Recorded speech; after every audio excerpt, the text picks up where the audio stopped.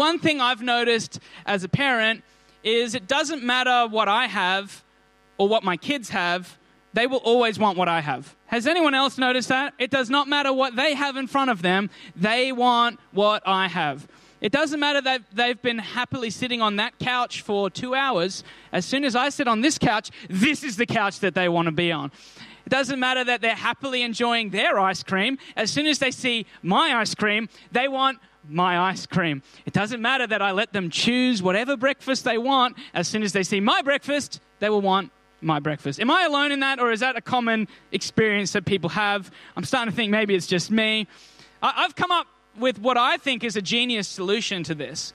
The ice cream problem is solved by liking mint ice cream, because the kids, they hate mint ice cream. They asked for it once, they never want it again. Anyone else like mint ice cream here? Am I the only strange person in the room? Yeah, that's right. See, Talitha, other people enjoy mint ice cream. Talitha thinks it tastes like toothpaste. And the other solution is liking spicy food. You just got to have some hot sauce. You can add that to anything, and all of a sudden, your kids won't want what you have. They did have to learn that, and I don't know if this makes me a bad parent. But I remember, cooking a delicious meal and putting a bit of hot sauce on it. And Zeke, as soon as I come out, Zeke's like, my son, he's like, I want that. I want some of that. I want some of that. I'm like, no, Zeke boy, it's spicy. You don't want that. He's like, I want it. I want it. And I'm like, no, you don't want it. It's spicy. You won't like it. I want some. I want some. So in a moment of weakness, I said, okay, have some. Cut up just a little bit, okay? Oh, not that irresponsible. And I remember him, almost this joy rushing into his face as he knew he was getting what he wanted. And then it went into his mouth, and the joy just very quickly changed to terror as he experienced a sensation that he'd never experienced before. And since that point, if I ever say something spicy, the kids don't want it, there you go. A free parenting hack for your Sunday. You might have a better one, but that is mine. It's quite natural to want what other people have, right? I don't know if you've ever been in a restaurant and you look at the menu and you make a decision, you're quite happy with your decision, and your food comes out, and then the other person's food comes out, and you think, oh, should have ordered that. Why did I order this? Or maybe, I don't know if you've noticed this, but is it just me, or is everyone in Europe for 2 months at the moment? There's at least 10 people in my social media feed that have been in Europe for a long time. I'm starting to wonder, did they move there? Or are they just on this very long holiday? It's natural to want what other people want. It's natural to kind of respond in a way that would suggest that I want that thing that they have. Parents, maybe it's when someone tells you, my kids sleep 7 till 7 every night. What's your response to that? Last week Pastor Chris spoke about how do we respond when bad things happen to good people? How do we respond when bad things happen to good people? And I want to just maybe look at the flip side of that today and ask us a question. How do we respond when good things happen to other people? Have you ever noticed there can be a bit of a challenge when something good happens to somebody else? The Bible tells us that when others rejoice, we should rejoice with them. And then when others weep, we should weep with them. But if I can be kind of honest, there's been times where I've felt like weeping when other people have been rejoicing. And if I can be really honest, even worse, there's been times where I've been tempted to rejoice when someone else is weeping. I don't know if I'm alone here this morning. It's gotten very quiet. I'm hoping that's because this is a very relevant topic to every one of us. I've found that there's 2 ways to respond when something good happens to someone else. We can choose to be jealous, or we could choose to be zealous, is the word I want to put it in. I can wonder, why not me? I deserve that. I should see that. Or I can let what has happened inspire me to experience the same thing in a positive way. It's normal to want what other people have, but how we respond is so important. Turn to the person beside you and say, zealous or jealous? Zealous or jealous? We've been tracking through Acts, and I want to look at Acts 13 this morning. And as we come on the scene, Paul and Barnabas, they've been in this new city and they've been preaching, and it's going really well, okay? People are being shocked by the good news of Jesus that they're sharing, and it's going so well that the people urge them to stay. And in verse 42, we pick it up. As Paul and Barnabas left the synagogue for that day, the people begged them to speak about these things again next week. Many Jews and devout converts to Judaism followed Paul and Barnabas, and the two men urged them to continue to rely on the grace of God. So they've preached a pretty good message, right? They've got everyone being like, please come back next week. Please share more with us. It says the following week, almost the entire city turned out to hear them preach the word of the Lord. So there's some real expectation in this. Almost the entire city shows up to hear them speak. And then it says, but some of the Jews saw the crowds and they were jealous. So they slandered Paul and argued against whatever he said.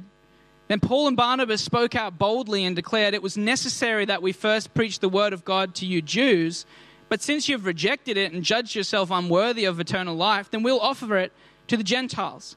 For the Lord gave us this command when he said, I have made you a light to the Gentiles, to bring salvation to the farthest corners of the earth. When the Gentiles heard this, they were very glad and thanked the Lord for his message.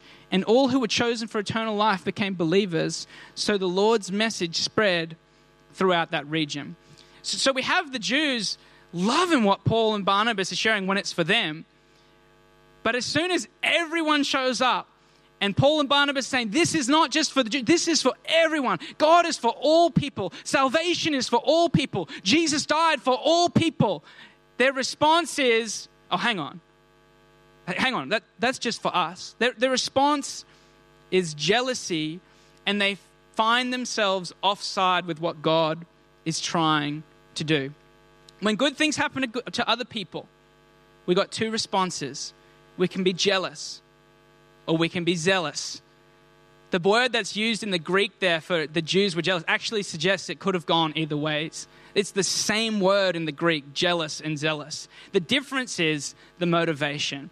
The difference is, for jealousy, I see something someone else has and I instantly feel a negative feeling towards that, but like I should have that, I deserve that, I earn that. The only difference is zealous is you feel the same feeling, but the response is, and I'm so excited to see that happen in my life as well. The Jews could have been like, oh my goodness, God is doing something new. God is moving in a powerful way. Let's be a part of this. We want to see our city met for Jesus, but instead their response was to be jealous and to think, I wish we had the influence those people had. We deserve that. We deserve the crowds. They perceived it as a threat. We've got an opportunity to be jealous or to be zealous. For example, when somebody gets healed, we've got the opportunity to be jealous of that and think, why can't I be healed? Or we've got the opportunity to be zealous and to believe that, man, if God can do it in their life, he can do it in my life too. If God can heal that person, he can heal me as well. When we see new people come in and they're on fire for Jesus, there's a bunch of new Christians in this place and it's awesome. And they're so excited about what God's done in their life. And if we've been on the journey a bit longer, there can be the temptation to think, why haven't I got the same passion that person's got? Why are they hearing from God so clearly all of a sudden? Or we can be inspired that, man, I want to get my fire back. I want to see God do something fresh in my life. I want to see my friends won for Jesus as well. When someone gets blessed and you don't get blessed, you've got the opportunity to be jealous, or you've got the opportunity to be inspired that God can do the same thing in your life also. It's important, I think, because I really believe that we're in the middle of God doing something new. I really believe that we're in the middle of God working in a fresh way. And we got to be so careful and ready to be inspired rather than threatened by the things that God does in people's life. It's ironic in culture because culture kind of pushes celebrating everybody unless it might trigger somebody. And I'm not saying don't be sensitive, but push to the extreme. Imagine if we stopped sharing people's testimonies because we knew there was people who hadn't seen that yet.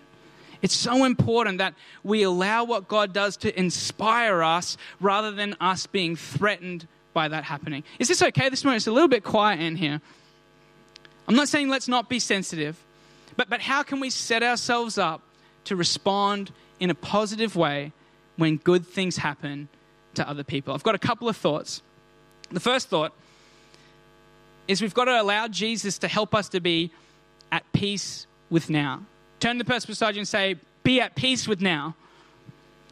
Because if it's going to be quiet here in this morning, I'm going to make you be noisy, okay?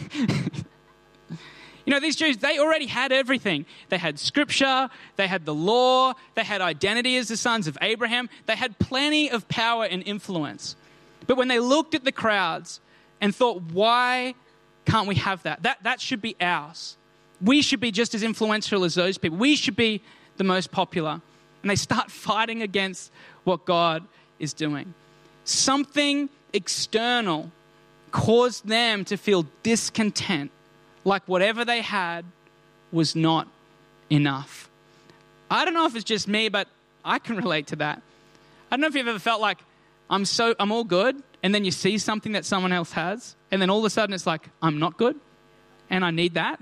Like, I'm all good, I love my car, it's great. And then someone gets a new car, and it's like, well, I'd be better if I had that car.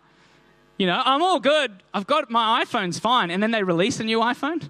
Or maybe worse, you just bought an old iPhone and then September comes around and they release a new iPhone. You're like, oh, I should have waited just a bit longer to get that new iPhone. Might be a new house. Someone might be in a new relationship. It's funny how sometimes external things can cause us to feel discontent with where we are in life. It could even be a good thing. Like I mentioned before, someone gets healed or someone gets blessed. Someone has a happy family. Someone has a great job. Someone gets a promotion. And all of a sudden it's like, hang on, that's what I'm missing. I need that to feel content. Why is it that we become jealous when something good happens to someone else?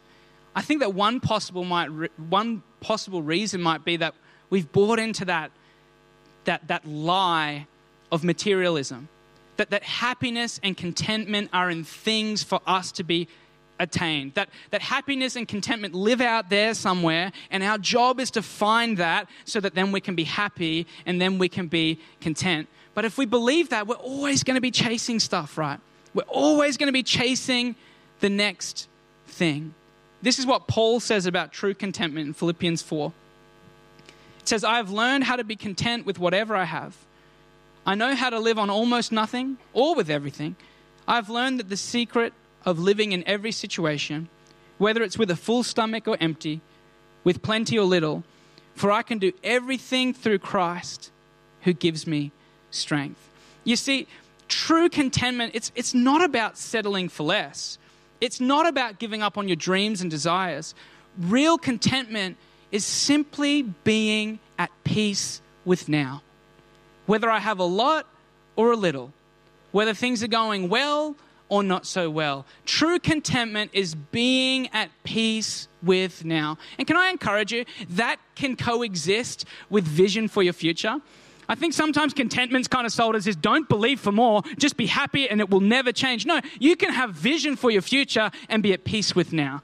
You can be dreaming for more. You can be dreaming to be healed. You can be believing to be healed, but be content with where you are. You can be content and still pursuing a dream. You can be content and be praying for a relationship. You can be content and believing for financial breakthrough. These things aren't at odds. I've just got to come to a place where I'm at peace with now. And I think Jesus really wants to help us do that. He wants us to be content with where we are. I can believe for those things because the motivation has shifted. No longer am I looking to that to fulfill a need. I'm fulfilled now. I've got peace now. I'm happy with where I'm at now, and I can still have vision for the future. When I'm at peace with now and I see something someone else has, I can be inspired to have that too, rather than becoming jealous and needing that thing to fix me. So if I want to be zealous, not jealous, man, I gotta allow Jesus to do some work on the inside, maybe. Help me to come at peace with now. The second thought, if we want to have a positive response, is we've got to embrace embrace the uniqueness of your own journey. Turn to the person beside you, say, embrace the uniqueness of your own journey. That was longer so I could have a sip of water. Very tricky.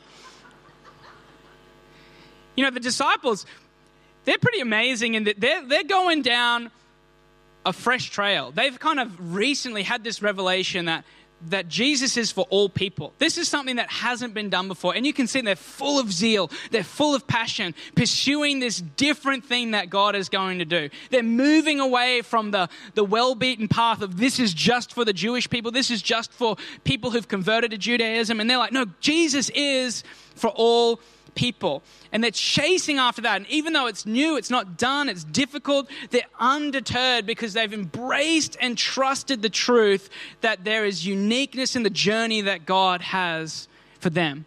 I love what it says in Isaiah 55, 8-9. It says, my thoughts are not like your thoughts, says the Lord, and my ways are far beyond anything you could imagine. For just as the heavens are higher than the earth, so my ways are higher than your ways, and my thoughts higher than your thoughts. You know what God is trying to do in your life is probably going to look different to the person beside you. What God is trying to do in your life is unique and beautiful and awesome, but it's probably different. And if we get too caught up comparing and wanting what other people have, we might actually miss out on what God is trying to do through us. If we want to have a good response when we see good things happen, we've got to trust that God has got a good plan for our life. And it's going to be unique and it's going to be different, but it's going to be good. Years ago, I was speaking to someone, and this person, God was really doing something in their life. They were on fire. They were passionate. They were reaching people for Jesus. It was like clear God was doing something in their life. And I remember speaking to them, and they were like, but I just really want to be a pastor. I won't be there till I'm a pastor. And I'm like, trust me, you don't want that. No, I'm joking. I love being a pastor. But they got so caught up on, I won't have made it until I get that title. And it was like they were completely missing the fact that God was doing something really awesome in their life right now. I was like, dude, just focus on killing it where you're at, because God is obviously working in your life. But how true is that? We can look at other people and think, that's when I will have made it. And if we do that, we can actually miss, no, God is working in your life right now. It might not be so glamorous. It might not look as good as that. But I tell you what, there's probably a story to that. You know, what's the saying? Work really hard for 10 years and you'll be an overnight success. And sometimes we look at other people's success and we think, that's what I need, when God's trying to do something different in your life. We've got to look and realize, hang on, my journey is unique, it's different, but it's going to be good. The jealous response, I think, is often driven by insecurity. It's a sense of, I'm going to miss out unless I make this happen for myself.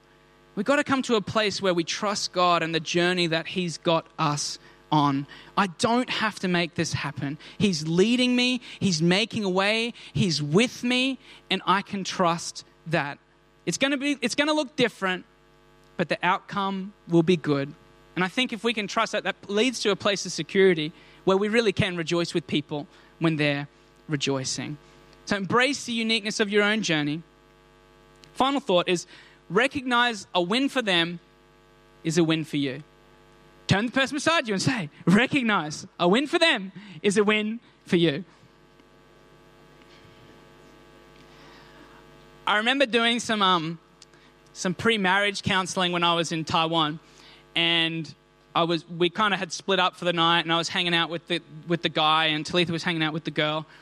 And he said to me, Levi, there's a big problem in our relationship that happened recently. And I was kind of, bracing myself, what's going to be.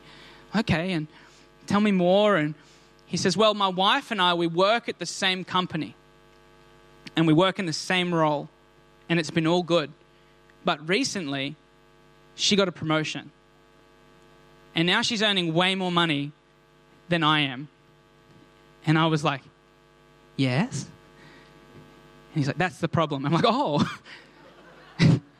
He said, in our traditional culture, it's not acceptable for that to be happening. It's a shame on me. And I had to say to him, I'm like, mate, you're a family.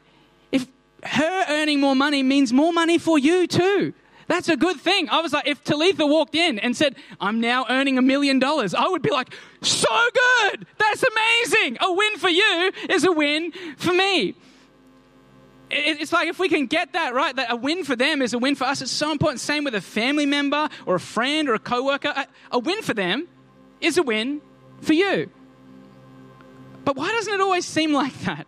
I mean, it's easy to say that, but why doesn't it seem like that? Why does it sometimes feel like I'm missing out when someone is getting something? When something good happens for someone else, it's like I'm missing out. I think it kind of comes back to how we see the kingdom of God. I heard it said there's 2 ways we can see the kingdom of God or what God's trying to do. A pie or a river. Kingdom of God, is it like a pie or is it like a river? A pie, say you get your pie and you cut it up into 8 pieces or whatever. If a piece of that pie goes, there's now less pie, right? I'm now missing some pie. It's like maybe I'm looking at my friend, they get a piece of that pie, and I'm like, oh, there's now less chance for me to get a piece of that pie because they got that pie. It sounds silly, but I think we can see the kingdom of God a little bit like that. There's now less to go around. Or do we see the kingdom of God like a river where there's always more flowing from the source? It doesn't matter who gets blessed or how much they get blessed. There is more where that came from. There is always going to be more where that came from. Our God is the God of unequal and unending blessing. He is the God who can provide over and over and over and over again. If it's a river, a win for you is a win. A win for them is a win for you. If God can do it in their life, He can do it in my life. If God did it in their life, there's more where that came from. Pie thinking, oh no, there's less. Oh no, there's not enough blessing. Oh, God's done His quota of promotion blessings this month. I'll have to wait till next month. No, kingdom of God is like a river. A win for them is a win for you. This is especially true in the church. There's no place for envy in the church. 1 Corinthians 12 to 13 and verse 27 says, the human body has many parts, but the many parts make up the whole body. So it is with the body of Christ. Some of us are Jews, some of us are Gentiles, some of us are slaves, and some of us are free. But we have been all baptized into one body by one Spirit, and we all share the same Spirit. Verse 27, all of you together are Christ's body, and each of you is a part of it. Church is a body. Church is a family. If one person benefits, we all benefit. If one person's blessed, we're all blessed. Can you see how it's so important to understand, hey, if God does something in their life, it doesn't mean less for you. It's a win for all of us. It's a win for everyone. When someone is blessed, we're all blessed. When someone shares their testimony, our faith is increased. When someone joins the team that's more gifted than you, it's a blessing for all of us. We can't have this sense of, man, God's running out of good things. It's like, no, if it's a win for them, it's a win for us. My faith should actually increase because I've seen God do it. I didn't know it was possible, but He healed that person. Now I believe He can do that for me too. I didn't think it could be done, but now I can see that there's more, that God can do it in my life too. I think it's so important that we understand a win for them. We're inspired to see. I remember when I was younger, maybe for a year or two in like grade 7 and 8, which who knows, when you're a kid, like a year seems like forever. Like a year seems like literally a lifetime. And I used to be really, really embarrassed and insecure because I had a wart on my right hand, like right here. And I was so embarrassed about it because whenever I would shake someone's hand, like my wart would be right there and I'd feel really insecure that people would see it. And I remember I hated this thing so much. I'd prayed so many times that it would go away for a year. And again, as a kid, that's like forever. I tried everything. I tried treatments. I used to be so upset that I would like stab at it with my protractor in school to try to get rid of it. I remember getting to the point where I just was like, this is just never going to go away. I'm going to have this forever. And then one night at church, someone shared a testimony. They said, Pastor Dave prayed for someone with a wart and their wart just fell off. And my first response was, yeah, that'd be nice. But then I thought, if God can do it for them through Dave, I'm sure he can do it for me. And I went and I got Pastor Dave to pray for me, and he prayed that my wart would fall off. And again, this sounds all very insecure, but it was a big thing to me. And nothing happened. And I thought, my prayer hasn't been answered. And then the next day, as I got out of the car, I kid you not, I got out of the car, I bumped my hand on the door, and my wart fell off onto the ground. It was gone. It never came back, and I was healed. Thank you, Jesus. But the point I'm making is there was two responses. When I heard that had been done for someone else, my response could have been, I just don't even want to be near that person because God's done something for them that he hasn't done for me. But instead, fortunately, I was like, no, I'm going to let that inspire me to believe that God can do the same thing in my life too. I wonder for us, I wonder if we're drawn towards people who've seen a miracle, or do we tend to shy away because we don't want to be disappointed? Are we drawn towards people who have a testimony, or do we distance ourselves from places where we might be reminded of our disappointment? Life group or church where God's done something for someone else, sometimes there can actually be a response to push away from that because I don't want to get my hope up again. If we're thinking that, I just want to encourage us, maybe we've got to correct our thinking and remember, hey, the kingdom of God, it's a river, it's not a pie. God doesn't have a limited amount of healings that he does each year. God is the God of healing power. So how do we respond when something good happens to someone else? Are we inspired or are we jealous? Do we wonder why not me, or do we start to believe that could be me? Would you stand with me this morning as I just ask a couple of questions just to help apply this?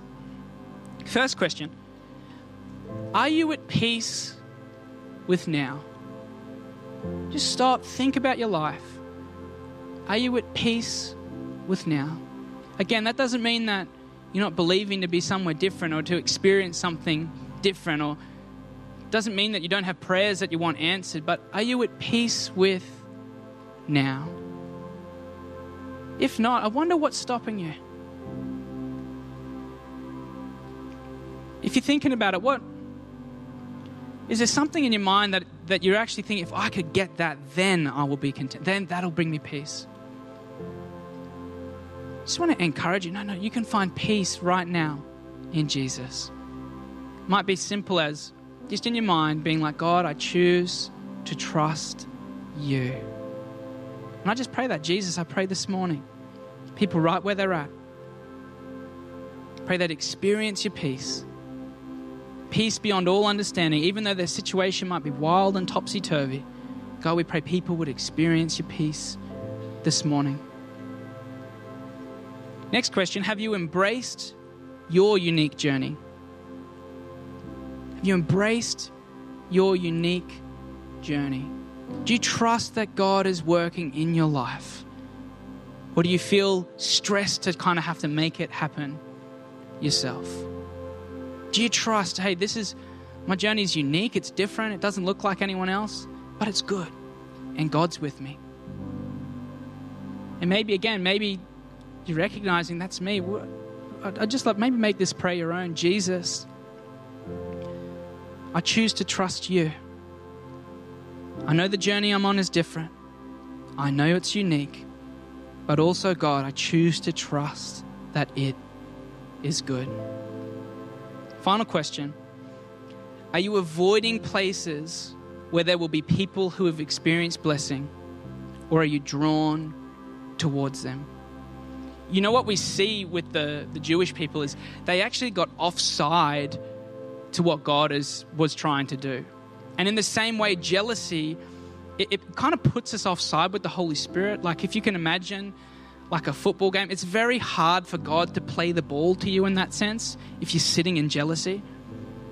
Instead, come on, would you be drawn towards what God is doing in other people's lives and believe that you can experience the same thing? And Jesus, we just thank you. that you want to place the ball, that you want to bless us. We choose to trust that. And God, I pray that we'd be inspired by what you're doing in other people's lives. In Jesus' name, amen.